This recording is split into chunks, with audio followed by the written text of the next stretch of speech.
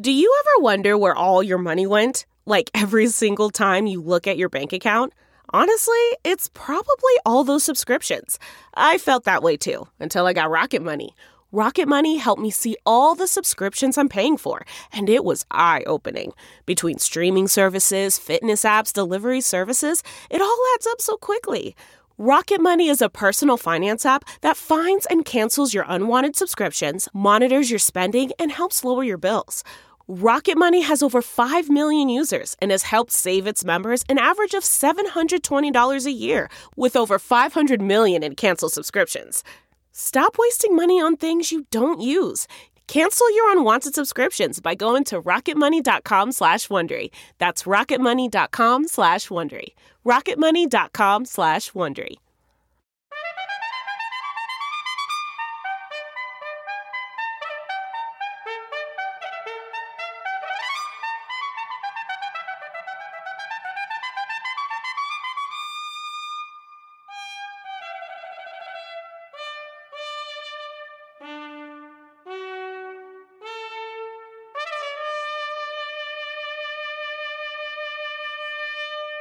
Good morning. I'm Charles Osgood, and this is Sunday Morning. First Sunday morning of the new season. The season that gives proof to the saying that everything old is new again. Three popular music legends, Bruce, Paul, and Ringo, are in the spotlight yet again. And this morning, they'll be looking back and ahead with our Anthony Mason. On his latest tour, Bruce Springsteen was playing 4 hours a night. How do you keep doing that? Don't try it at home, kids. But it was the Beatles who invented arena rock. The noise was constant. Yeah. It was just like, she loves, it was like, hey, whoa. Later on Sunday Morning, we go back to Abbey Road with Paul and Ringo, and to the streets of Jersey with Bruce. My aunt's house was there. Good luck, we say, when someone begins a brand new venture. But can we, through our words or deeds, actually improve our luck? With this year's Emmy Awards just hours away, that's a question for our Susan Spencer. Look around you. Roughly 7 out of 10 Americans say they've had mostly good luck in their lives. So, what's their secret? There are things that you can do to increase your luck and increase your chances. But that implies that we have control over luck. Exactly. So that's, you think we do? I think we do, absolutely. This is good news. Yeah.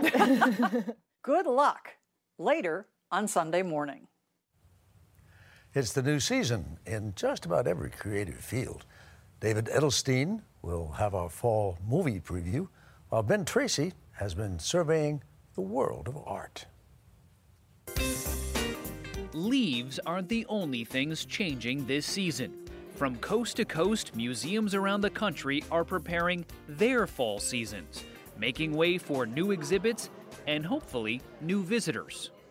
We'll take a bite out of some of the best art in the country ahead on Sunday Morning. Connor Knighton's on the trail to another one of our great national parks this morning. This time, he has some very special traveling companions. This is Cupcake. Oh, hey, Cupcake. It hurts so much.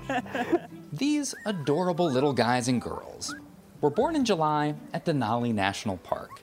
We always joke that they're the happiest government employees you'll ever meet, but it's really, really true. It's true. Ahead on Sunday Morning, take a deep breath and say, "Aww." Lee Cowan visits the Big Easy with Scott Bakula of NCIS New Orleans. Mo Rocca talks with Sunday Morning makeup artist Ricky Johnson about her lifelong brush with fame.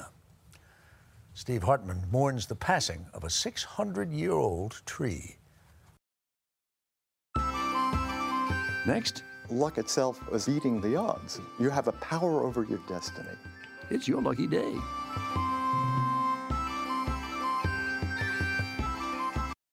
Welcome to Play It, a new podcast network featuring radio and TV personalities talking business, sports, tech, entertainment, and more. Play it at play.it. Many of us have our own good luck charms and rituals, but do they really make any difference? Can we really make our own luck? Our cover story is reported by Susan Spencer. Whether you're hitting the slots in Vegas, We're gonna rebuild America! running for president, Thank you, everyone. God bless you. Thank you. or hoping to hear your name called out at tonight's Emmy Awards, you probably could use a little luck. They call you Lady Luck. As Emmy hosts like Neil Patrick Harris know so well. Luck be a lady tonight. Luck itself is beating the odds. You have a power over your destiny. If you really feel lucky, then... Mathematician Joseph Mazur harnesses his luck by writing about it. He says there's a reason why people have believed in luck since the caveman days. It helps us cope with life's uncertainties. We know the present, we know the past, but that future is really, we want to be sure that we have it all under control. Many people have some lucky charm, like a rabbit's foot. Or whatever else gives them that elusive feeling of control. 1 in 3 Americans believes that finding a penny brings good luck. 1 in 5 knocks on wood to ward off bad luck. And about that same number avoids walking under ladders. Is this nuts?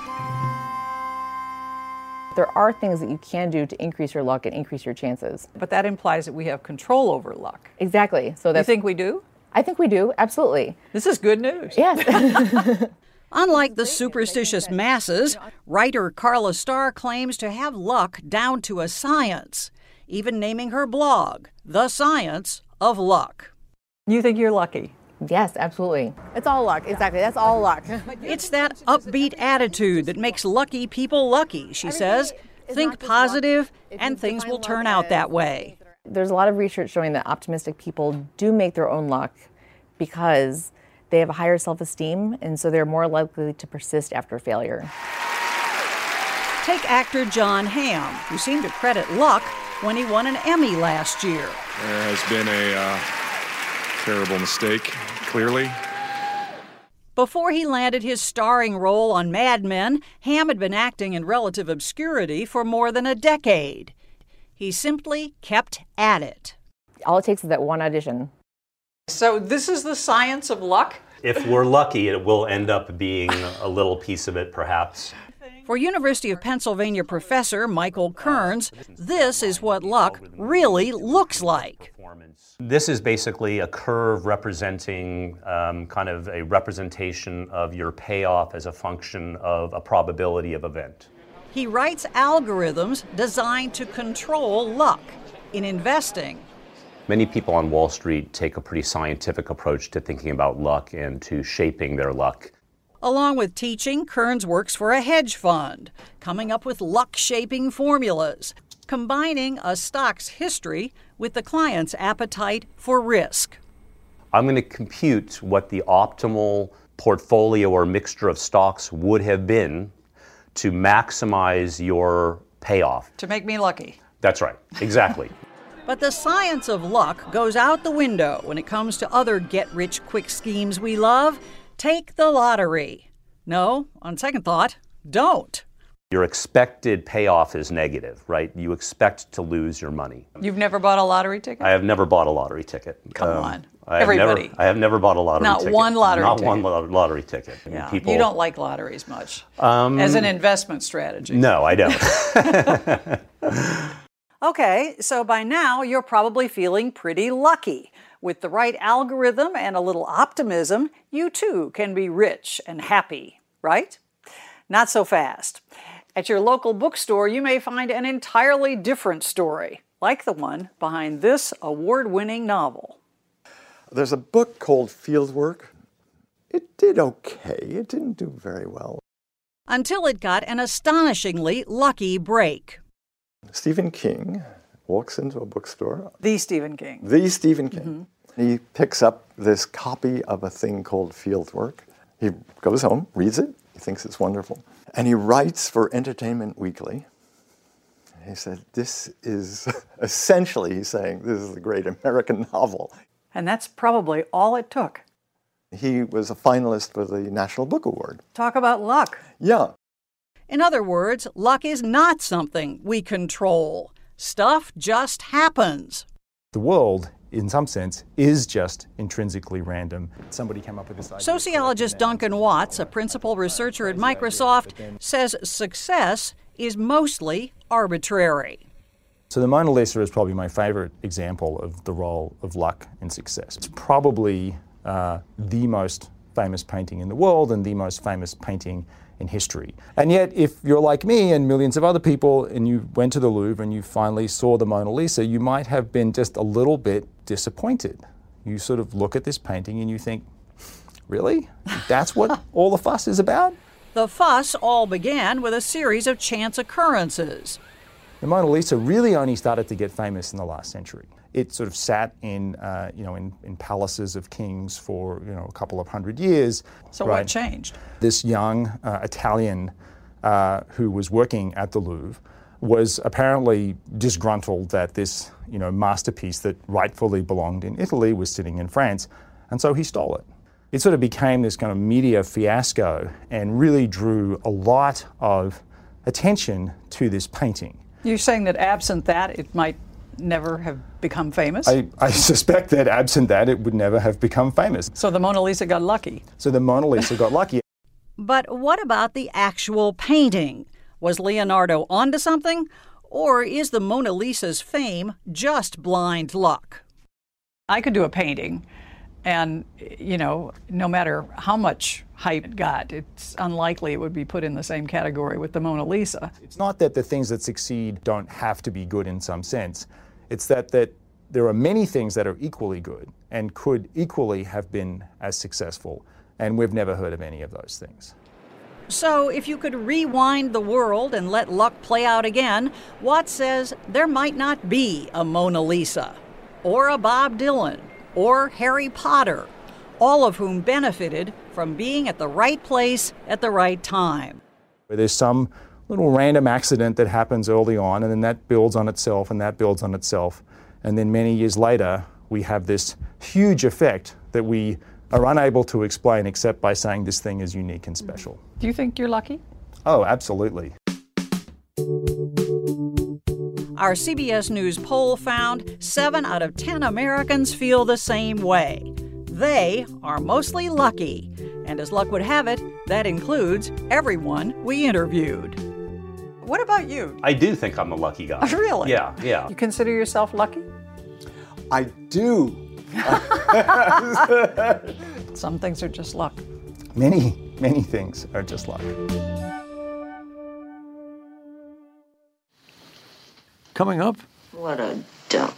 we remember playwright Edward Albee. Are the characters that you use usually representations of people, of real people that you've met? I think it's always a combination of things. Combination of people you've seen, yourself, and stuff you invent. It happened this past Friday, the passing of playwright Edward Albee, who died at his home in Montauk, New York. Estranged from his wealthy adoptive parents and expelled from college, young Albee struggled to become a writer while working odd jobs in Greenwich Village. His one-act play, The Zoo Story, won him notice in 1960. But it was his Tony Award-winning 1962 play, Who's Afraid of Virginia Woolf, that rocketed him to fame.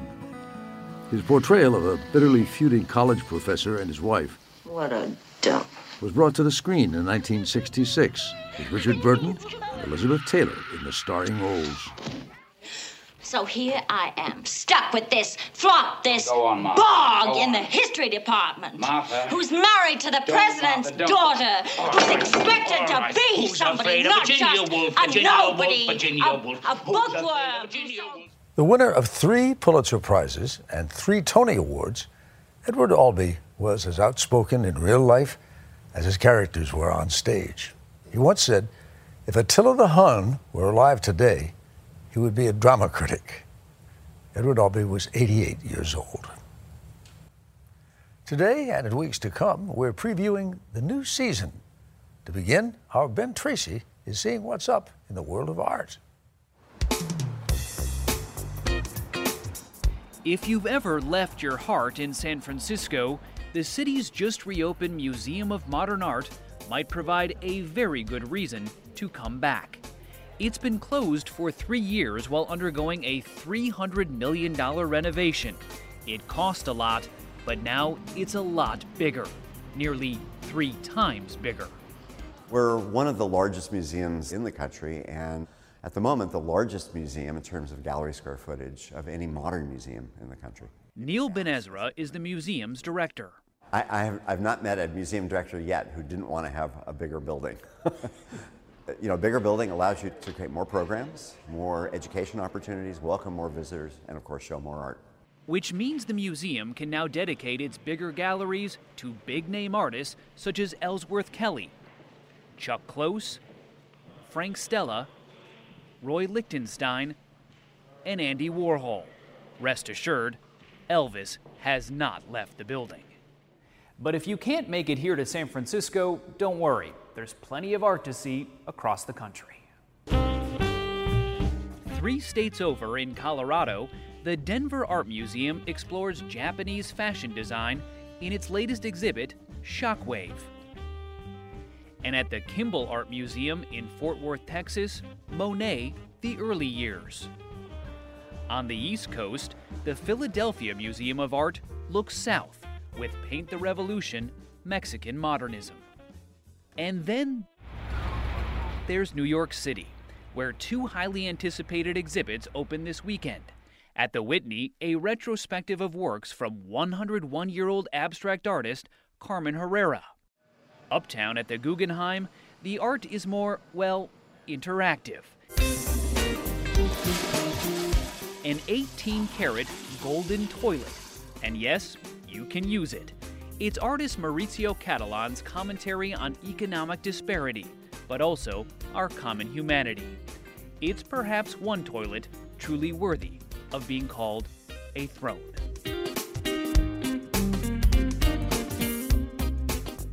Give me an excuse. Coming up, You've been doing TV a long, long time. Decades. Actor Scott Bakula. Welcome to Play It, a new podcast network featuring radio and TV personalities talking business, sports, tech, entertainment, and more. Play it at play.it. New season on TV means a brand new season of NCIS New Orleans, debuting Tuesday night here on CBS. Lee Cowan has gone to the show's namesake city for a visit with its leading man, Scott Bakula. In New Orleans recently, on a mercifully not-so-hot day, actor Scott Bakula was basking in the Big Easy, where residents have welcomed him and the cast of NCIS New Orleans with open arms. There's no place where I've ever been where people are constantly saying, how do you like my city? Yeah. How do you like in New Orleans? How you like in the city? How you like the food? The city itself is as big a character as the special agent Bakula plays. Easy. Put the gun down. Considering Katrina and the subsequent years and the rebuilding, I think you feel like, yeah, you want to. Everybody's rooting for New Orleans, and we're no different. Oh boy. He has hopped around a lot in his professional life. In the late 80s, he made a career out of it as the time-traveling Sam Beckett in Quantum Leap. Anyway, here I am, bouncing around in time, putting things right that once went wrong, a sort of time-traveling Lone Ranger with Al as my Tonto. It made him a household name and launched him on a television career that had him playing all sorts of roles, from the captain of the Starship Enterprise. Can I be of help, Captain? Do you need a tow? We still have weapons. You're not gonna get this ship without one hell of a fight. To the Scud Stud on Murphy Brown. I brought you a little souvenir from the Medellin airport. My Spanish isn't what it used to be, but I think it's either a dried apricot or a human ear. Neat, huh? But Bakula never really relished the idea of being TV famous. You keep your private life very private. Yeah. For 100 million years, People magazine wanted to do interviews with me at my home. And I said, I can't. Where do you stop? That's why we met him near his home, at Gracias Madre, a popular Mexican restaurant in Los Angeles. He's 61 now and commutes home from New Orleans every weekend to spend time with his second wife, actress Chelsea Field, and his 4 children. You're somebody who is so well known, and yet you're not known for your personal life. You're not known for being in the tabloids. You're known purely for your work, and a lot of it, which is kind of remarkable these days. That's what's wrong with my career, actually. You summed it up in one sentence. If it all sounds a bit non-Hollywood, maybe that's because Scott Bakula didn't grow up in Hollywood. He was born in the Midwest, St. Louis to be exact. My dad was a hardworking guy. My mom raised 3 kids, and we grew up kind of insulated. It was at his Presbyterian church where the acting bug bit, especially musicals. He liked singing so much, he dropped out of college, where he was planning to be a lawyer, and headed for the bright lights of Broadway. Fingers crossed. I went to New York to be an actor and hoped that I could, do stage work and be on Broadway and do musicals. I had to go to New York and see if I could make it. And make it he did, eventually landing the lead role in the musical Romance, Romance, a performance that earned Bakula a Tony nomination. Monday evening, the band played a polka, a new lively polka with a military air. But then, a funny thing happened. Bakula bailed on Broadway and headed west. People are like, what are you doing? You're starring in a Broadway show, and you're 6 months into the run, and you got a Tony nomination, and you're going to go back to LA. Why? Why? To see if his musical chops on stage could get him noticed by Hollywood, even if that process is a little odd. Nobody in LA goes to see the theater, but if they hear that you're good, then that's enough. Is that true? Maybe it's changed, but I can't tell you that. So, oh my gosh, you saw the show? No, but we heard it was great. The word of mouth spread. What musicals exactly had to do with sci-fi shows like Star Trek or Quantum Leap is anybody's guess, but Bakula rose to the occasion and even found a way to squeeze in a little music when he could. Imagine there's no heaven. Yes, he not only sings, he plays too, especially the piano. I'm not as good as I'd like to be. But you still play quite a bit, though. I do, but I'm a hack, especially in New Orleans. A hack? Hardly. See if I remember. Take care of the children of the world. They're the strongest hope for the future, little bitty boys and girls. He's good enough that even in the middle of a police procedural, the writers have made room for Bakula to play. Makes the show a little different, a little unique, a little special, and make the world a better place. Being on a show with some 15 million viewers and being immersed in the New Orleans music scene is for Bakula the best of both worlds.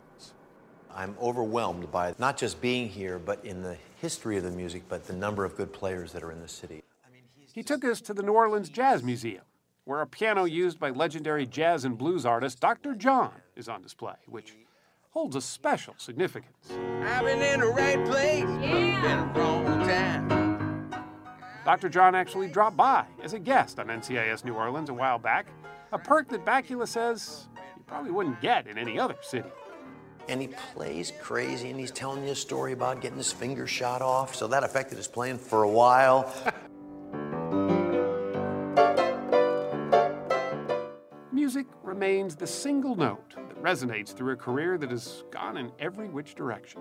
Whether he's a special agent, a friend of Liberace's, or just a man of a certain age. Scott Bakula has become a familiar face in the sea of faces that he's had the opportunity to play. I've tried to do different things, and I think that that's kind of kept me alive and vital. So is that the secret, you think, of your longevity, is just to keep trying to reinvent yourself? Maybe. For however I present myself, I guess, and people's perception of me, I don't seem to be stuck in any kind of a creative rut. So, and I'm grateful for that, people that give me the chance to do that.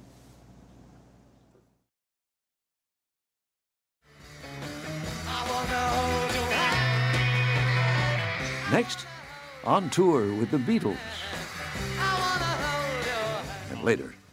Home was right up here. Yeah. It is now a parking lot. Looking back with Bruce Springsteen. Church was right next door and school was right next door. My house was here. Church was there. Close your eyes and I'll kiss you. Tomorrow I'll miss you. Remember, I'll always be true. All My Loving was a hit for the Beatles way back in 1963. Now, with the release of a new documentary film about the band's touring days, Anthony Mason sat down with the two surviving Beatles for some questions and answers. Ladies and gentlemen, here are the Beatles! The Beatles' ascent was like a space shot.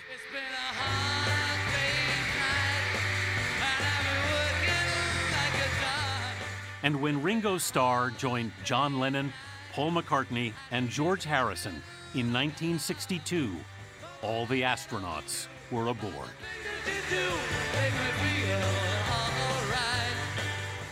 When Ringo joined, then it was like a real rocket ship. Then it was like, whoa, wait a minute, this is it. You became a band then. We captured Liverpool and London, and we were out to capture the world. The new documentary, 8 Days a Week, The Touring Years, follows the Beatles on the road from 1963 to 66 in their heady climb into the pop culture heavens.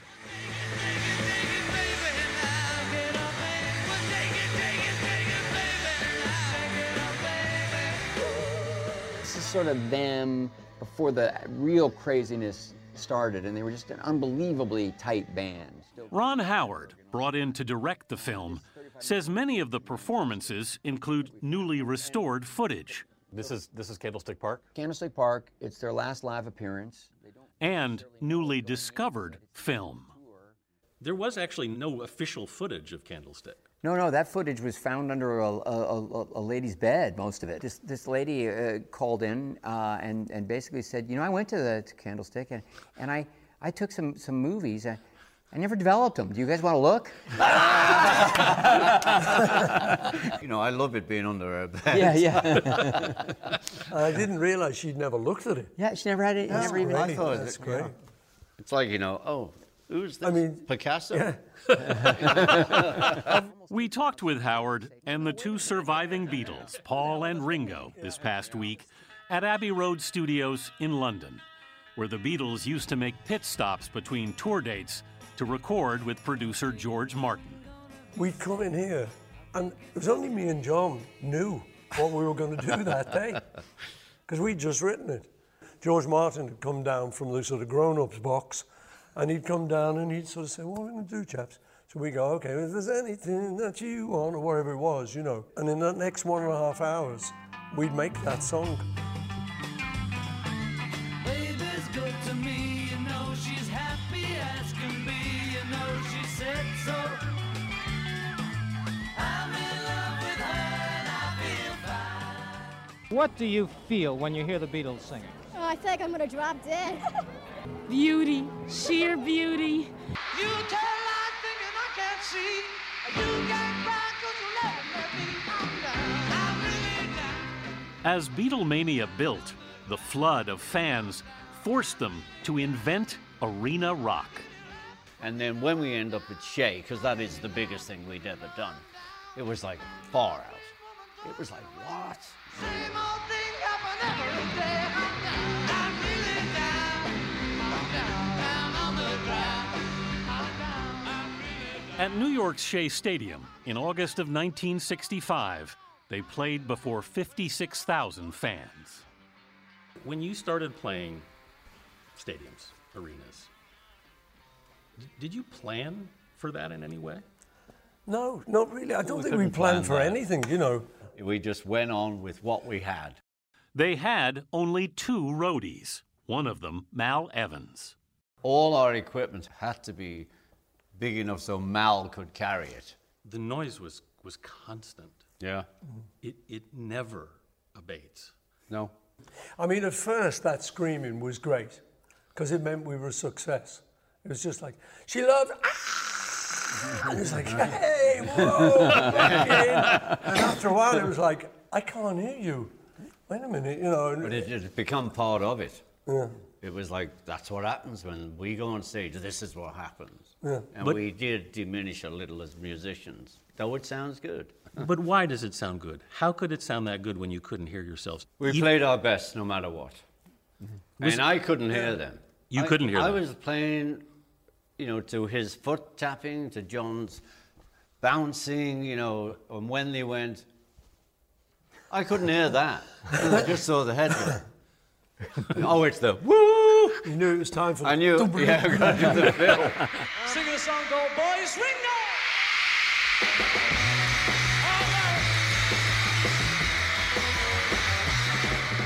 And the thing is, though, because we put in so many hours as kids, we instinctively knew what to do as a band. We were making a pretty good noise most of the time, not always.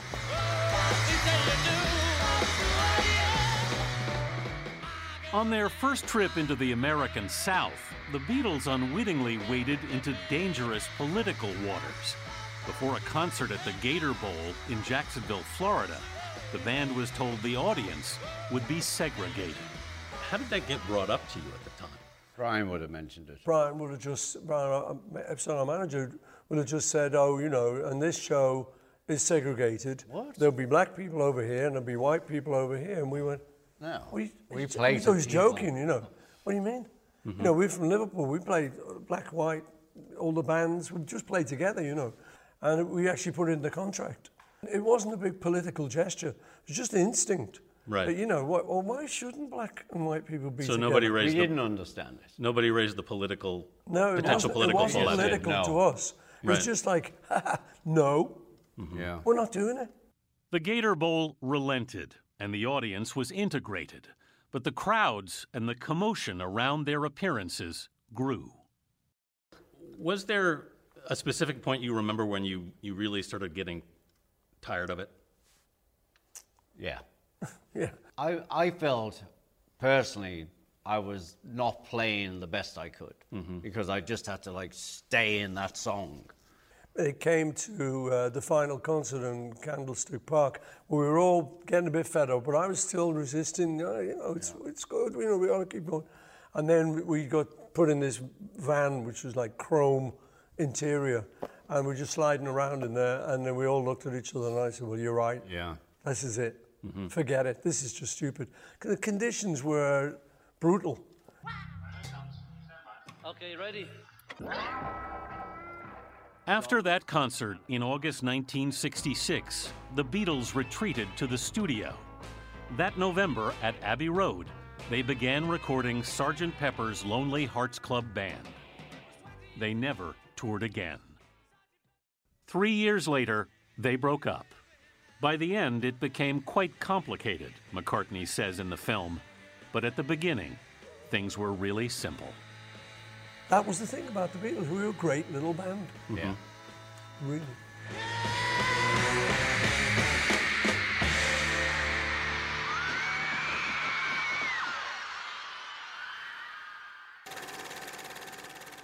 What a fall it's going to be. Clown comedy, apocalyptic horror, and that's just the election. I have more confidence in the movies, though I gotta say, I haven't seen them yet, so I reserve the right to get you excited now and down the road say, never mind. You're a child of God. You got purpose. The movie everyone's talking about is Birth of a Nation, not D.W. Griffith's pro-Klan epic. You listen to him, and you might just make it into heaven. Amen. But the one directed by Nate Parker, who stars as the slave Nat Turner. He doesn't suffer passively, like the hero of 12 Years a Slave. He becomes a bloody revolutionary, a terrorist, his cause righteous, but his killing barbaric. As if that weren't controversial enough, Parker has been forced to search his soul publicly over a sexual assault charge dating from college days. A court cleared him, but the studio is worried about the court of Oscar voters. Speaking of controversy, Private Doss does not believe in violence. Do not look to him to save you on the battlefield. There's a new movie from Mel Gibson. Say what you will about Mad Mel, and if you're me, you could say plenty.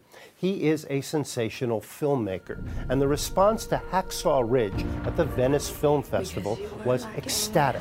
It's a great subject for Gibson, who always looks like he's ready to pick up a gun and start blasting. Sorry, Sergeant, I can't touch a gun. The true story of a conscientious objector who refused to kill or even carry a weapon, but served in World War II and saved lives. Help me get one more. There's fantastic buzz on the sci-fi invasion thriller Arrival. Now that's a proper introduction. The hero isn't a He-Man, but a female linguist played by Amy Adams, who strives to learn the aliens' language to avert war. What, they can't speak English? They're not welcome in this country. What happened to my brother? The Word is also amazing on Manchester by the Sea, directed by Kenneth Lonergan, one of America's best living playwrights, in which Casey Affleck plays a Boston janitor who becomes the guardian of his dead brother's 15-year-old son. I'm gonna just sit here until you calm down. All right, I'm calming now. Would you please just go away? No. Well, that takes us through the holidays, which are also jammed with great-looking movies that I hope to love, but reserve the right to say are terrible. People thought it's always going to be here, but apparently it's not. Standing the test of time. Next. Welcome to Play It, a new podcast network featuring radio and TV personalities talking business, sports, tech, entertainment, and more. Play it at play.it. A long-standing witness to America's history will soon be no more. Steve Hartman has been to a town filled with mourners. At the Basking Ridge Presbyterian Church in Basking Ridge, New Jersey, they don't need stained glass to make their windows breathtaking. It was built in 1717. Parishioner John Klippel says for the entire 300-year history of this church, one of the most magnificent oak trees known to man has been filling the panes here. The church was intentionally built beside the tree, and the town grew up around the church. Everybody that's ever lived here has recognized that tree is sort of a symbol of home. George Washington walked past it. Some of his soldiers are buried under it. The tree predates America, Columbus. Pretty much everything we know came after this 600-year-old oak. But now our matriarch is fading. After decades of leaning on cables and crutches, experts say the oldest white oak tree in North America is on its last limbs. Local residents can't believe it. It just kind of feels like a part of the town is kind of dying with it. Yeah, no one thought about the tree dying. You know, it was one of those things that was going to go on forever. That's what a lot of people thought. It's always going to be here, but apparently it's not. For the folks of Basking Ridge, it is very much a grieving process. Loss, or the anticipation of loss, I think it's traumatic. I think people have to go through their own steps of reconciliation with it.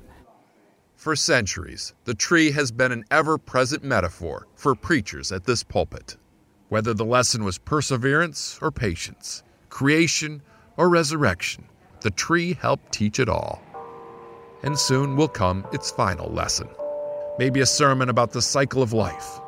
Or maybe they'll just take a minute to stare out the window one last time at the finest stained glass picture God ever created.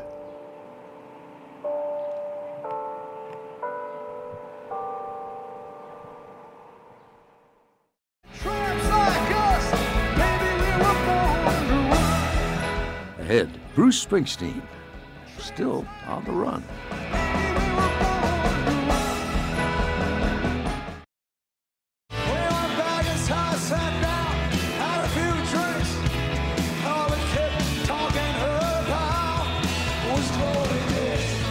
It's the new season on Sunday morning, and here again is Charles Osgood. Songs such as Glory Days have made him a music legend. Bruce Springsteen has been singing about his own life and times for some 40 years. Now at last he's written about it as well. Here once again is our music man, Anthony Mason. In the final dates of his international tour that ended this past week, Bruce Springsteen played one 4-hour gig after another. How do you keep doing that? I'm conditioned to do it from many, many years of experience. Don't try it at home, kids.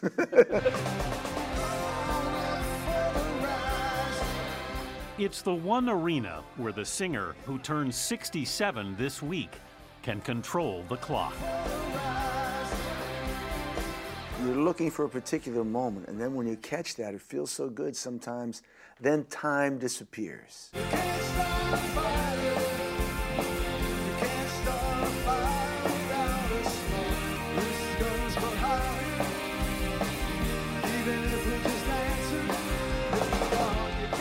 You get a little physically tired, though it's amazing how you can do it every night when you're called to. We met on the singer's New Jersey farm recently, at the recording studio he built there. Where do you think your drive comes from? I believe every artist had someone who told them that they weren't worth dirt, and someone who told them that they were the second coming of the baby Jesus, and they believed them both. And that's the fuel that stirs the fire. For Springsteen, the fire started in Freehold, New Jersey. Give me the geography. Where was home? Home was right up here. Yeah. On the block around the St. Rose of Lima Catholic Church. My house was here. Church was there. My aunt's house was there. My other aunt's house was right next to her. The grinding, hypnotic power of this ruined place would never leave me, he writes in Born to Run, his new autobiography published by Simon & Schuster, a division of CBS. Doug and Adele Springsteen's son found both comfort and fear here. His mother, a legal secretary, rented him his first guitar. His father, who worked at Ford, was an angry man. He loved me, Springsteen writes, but couldn't stand me. My feelings exactly. We made a surprise visit to the school at St. Rose of Lima. I'm getting the willies. Go, my friend. He's beloved here now. We look great. It was different when he was in class. How did you do when you were here? Not particularly well, you know. I didn't fit in the box so well. Did I read that they called you Springy? Yes, that is correct, my friend. Amongst many other things. Long after he moved away, Springsteen would drive back at times to Freehold. I may still cruise through every once in a while. What are you looking for when you do? Well, they say you're looking to make things all right again, you know? And of course, there's no going back, you know? The long-haired guitar slinger who earned his stripes in the bars of Asbury Park was just 22 when he was signed to Columbia Records.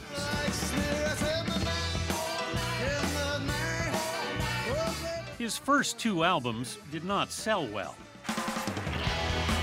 So he poured his soul into a new song called Born to Run.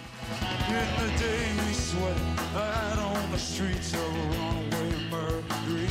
You were reaching for something epic. Well, I was trying to make the greatest record you'd ever heard. Baby, the sound rips the bones from your back to death. The record that after you heard it, you didn't have to hear another record, Yeah. you know? 'Cause tramps like us, everywhere Born to Run launched Bruce Springsteen. The album's now iconic cover also featured sax player Clarence Clemons. Bruce's mythic sidekick. The big man's imposing presence came to symbolize the brotherhood of the E Street Band. How would you describe your relationship with Clarence? It was very primal, you know. It was just, you're some missing part of me. You're some dream I'm having. Well, they made that change of time, and a big man joined the band. He was such this huge force, you know, while at the same time being very fragile and very dependent himself, which is maybe what the two of us had in common. We were both kind of insecure down inside, and we both felt kind of fragile and sure of ourselves. But when we were together, we felt really powerful. We're very different people. Yeah. You know, Clarence lived fast and loose and wild and wide open, you know. Yeah. I tended to be a little more conservative. You said off stage you couldn't be friends. I said I couldn't be. It would ruin my life. I said, you know, but Clarence could be Clarence excellently. He was very good at it. Until his health began a long decline. In 2011, Clemens suffered a stroke and died days later. Losing Clarence, Springsteen writes, was like losing the rain. And it happened very quick and suddenly, and it was quite devastating. I mean, when something like that, as you say, kind of came magically to begin with, Yeah. goes away, I mean, you've got to be sitting there going, how do I replace this? There's no replacing Clarence. You know, you're going to do something else. Clarence had mentioned he had a sax-playing nephew, Jake Clemens. Springsteen turned to him to resolve the band's identity crisis. When you saw this was finally working, was it a relief? Oh yeah, are you kidding?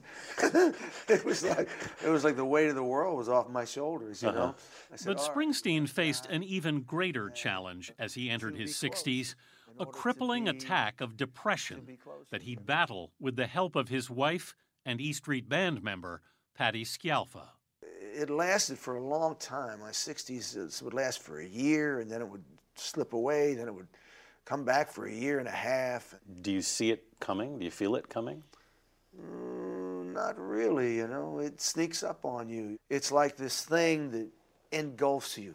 I got to where I didn't want to get out of bed, you know, and you're not behaving very well at home, and you're tough on everybody.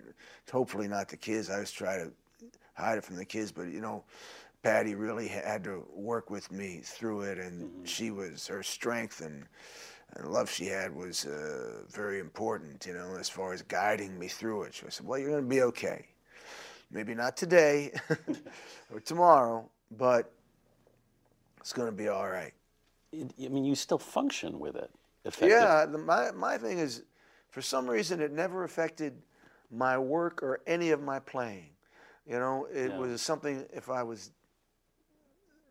dead down, when I came in the studio, I could work. Springsteen, who wrote about it in the song This Depression, finally got through it with therapy and medication. This is my confession. I need your heart in this depression. His late father also suffered from mental illness, and much of Springsteen's book is an attempt to write a new ending to their relationship. Yeah, my dad was very important in it because I felt I hadn't been completely fair to him in my music. How did you feel that you were unfair in your music? I think that I'd left an image of him as sort of this very domineering character, which he could be at different times, and he could be frightening, but he was also much, much more. He had a much more complicated life. He describes an unannounced visit his father made to see him just days before the first of his 3 children was born. What did he say to you that? Oh, you're going to get me now, man.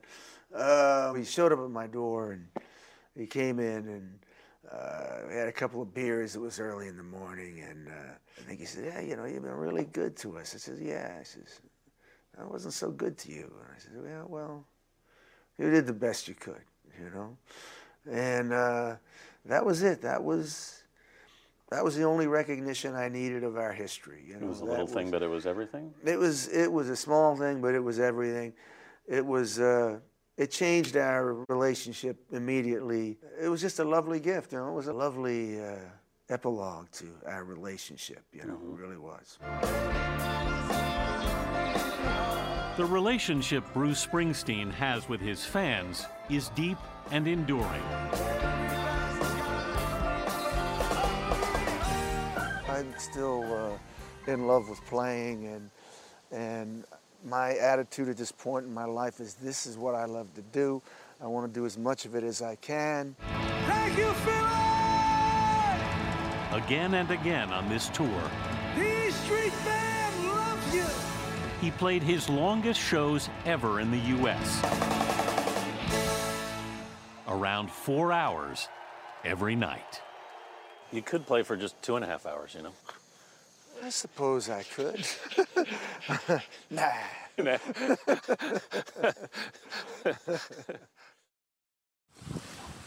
Coming up, a dog's life. This is Mackie, a Siberian Husky puppy who just may grow up to become a sled dog someday. Same line of work pursued by the dogs that Connor Knighton met at Denali National Park in Alaska. This is Cupcake. Oh, hey, Cupcake. It hurts so much. If you're anything like me, you're gonna need a minute here. It's okay. Take your time. Get it out of your system. Take a deep breath and say, "Aww." More puppies. I want all the puppies. These adorable little guys and girls, 5 of them total, were born in July at Denali National Park. Cupcake, Happy, Party, Pinata, and Hundo were named in honor of the 100th anniversary of the Park Service. Denali, formerly Mount McKinley, turns 100 next year. And these pups are just the latest additions to a legacy of Alaskan sled dogs as old as the park itself. Denali's first superintendent was a veteran dog musher named Harry Karstens, who used a team of sled dogs to patrol the backcountry looking for poachers. As the park grew, it needed the supply of well-trained dogs. Karstens established the first and only working kennel in a national park. We always joke that they're the happiest government employees you'll ever meet, but it's really, really true. The yard stays always between 30 and 35 dogs. Jennifer Raffaelli is the current kennels manager at Denali. Hi, handsome. Looking after this stable of canine rangers. And while a dog team may seem like a throwback to another era, they're very much in use today. And the really amazing thing about dog teams in Alaska is that sometimes they still prove to be the most reliable and effective means of transportation in really challenging winter conditions. You know, if you're out at 50 below and you try and start up a snow machine, it may or may not start. At 50 below, I go out and say good morning, these guys all jump up and they're ready to go. In the frigid winter months, these dogs each run well over 1,000 miles, shuttling supplies and creating trails. They come with a built-in GPS. Navigationally, do they help you at all? Oh, incredibly so. I mean, these dogs have brains and hearts and memories better than most rangers. Perhaps most importantly, they do all of this quietly. In 1980, 2 million acres of Denali were designated as federally protected wilderness. That means no forms of mechanized transport allowed. These dogs were bred to sled. During summer presentations, they show off their skills around the kennel track. As soon as people see the dogs want to run and pull a sled, that's the highlight of every program for them. All summer long, the canine rangers get to meet their adoring public. Volunteer walkers help them stay in shape. And the staff takes small groups out to play. Let's go! Eventually, after 9 years or so of service, it's time for retirement. The park matches the dogs with active owners like the Winter family. We still go for our 2-mile runs. That's pretty much a part of her routine. Aurora ran over 7,000 miles at Denali. Come on, Aurora. In her retirement, she's adopted a few new routines. Does that feel good? For those who can't bring an actual sled dog home with them, the park has a popular puppy cam. 24 hours a day, visitors can log on and see what the new gang is up to. Each one has his or her own fans. I may be partial to Pinata. You're a dog whisperer. You've got him pretty comfortable there. But you know what they say. Kids grow up so fast. Before long, these dogs will join their relatives out on the trail, carrying gear and carrying on a tradition more than a century old.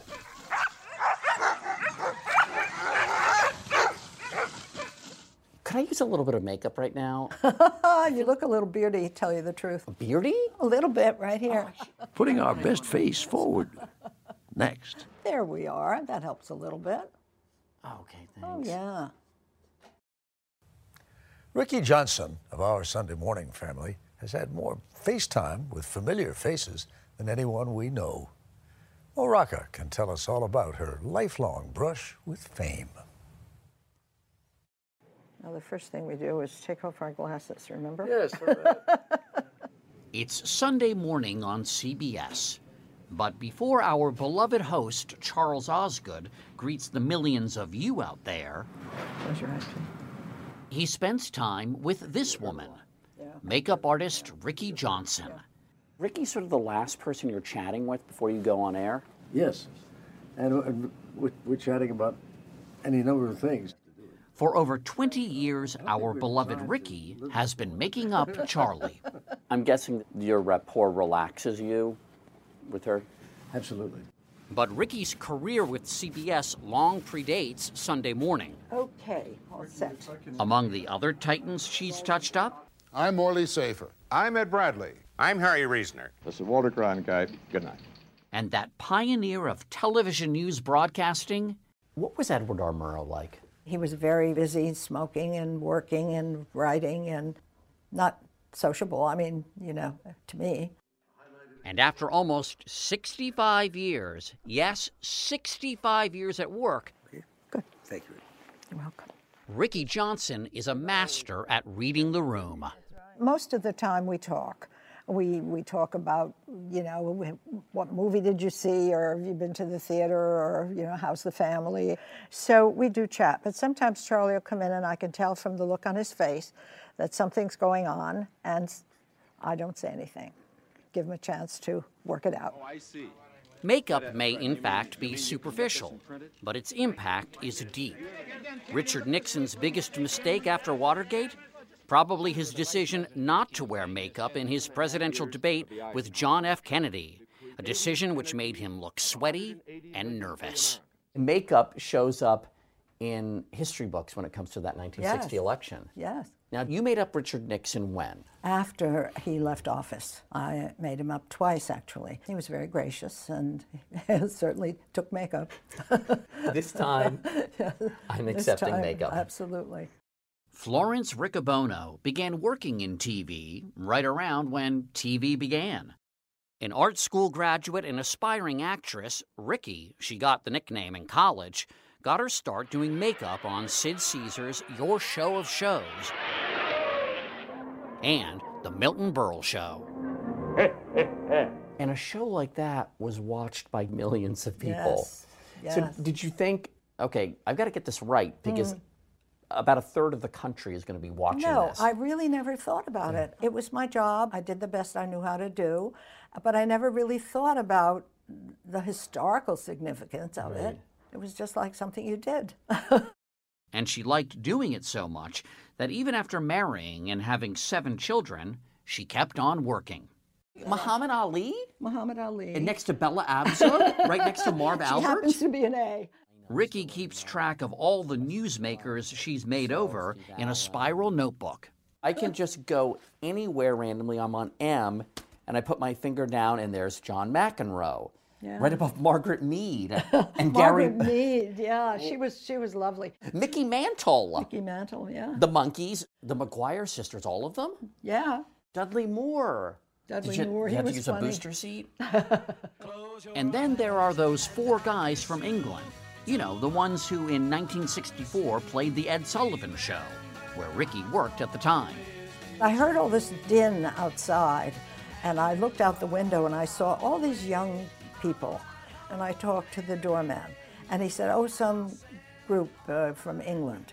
I said, wow, this looks serious. So I called home, and I said to my husband, I can get the children into a dress rehearsal. The children didn't want to come. So, of course, now they're very sorry about that.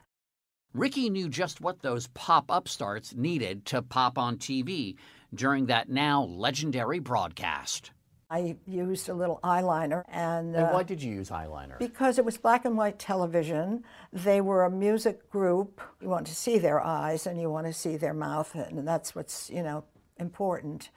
I met Paul McCartney maybe 8 years ago, and I told him who I was, and he said, oh, I used pancake makeup and eyeliner, and when we asked you about the eyeliner, you said, it'll be fine. And it was. It was. Over the decades, Ricky has drawn close to more than a few of her colleagues here. Friendships that mattered dearly after her husband Jay passed away in 1999. I was devastated. I thought maybe I shouldn't go back to work. I didn't know how I could. And Mike Wallace came to the funeral home, and Mike took me by the hands, and he looked me in the eyes, and he said, you're coming back to work. And I said, I don't know what I'm doing. He said, you are coming back to work. And so he gave me courage, I really can't do this with my glasses on, can I? No. It wouldn't be right to end this tribute without pointing out that Ricky Johnson, the woman who's made thousands of other people look good, looks pretty damn great herself. Are you ever going to retire? I don't know, Mo. I love what I do. I work with the top people in the industry, and they still like what I would do. So should I just sit here and read a book?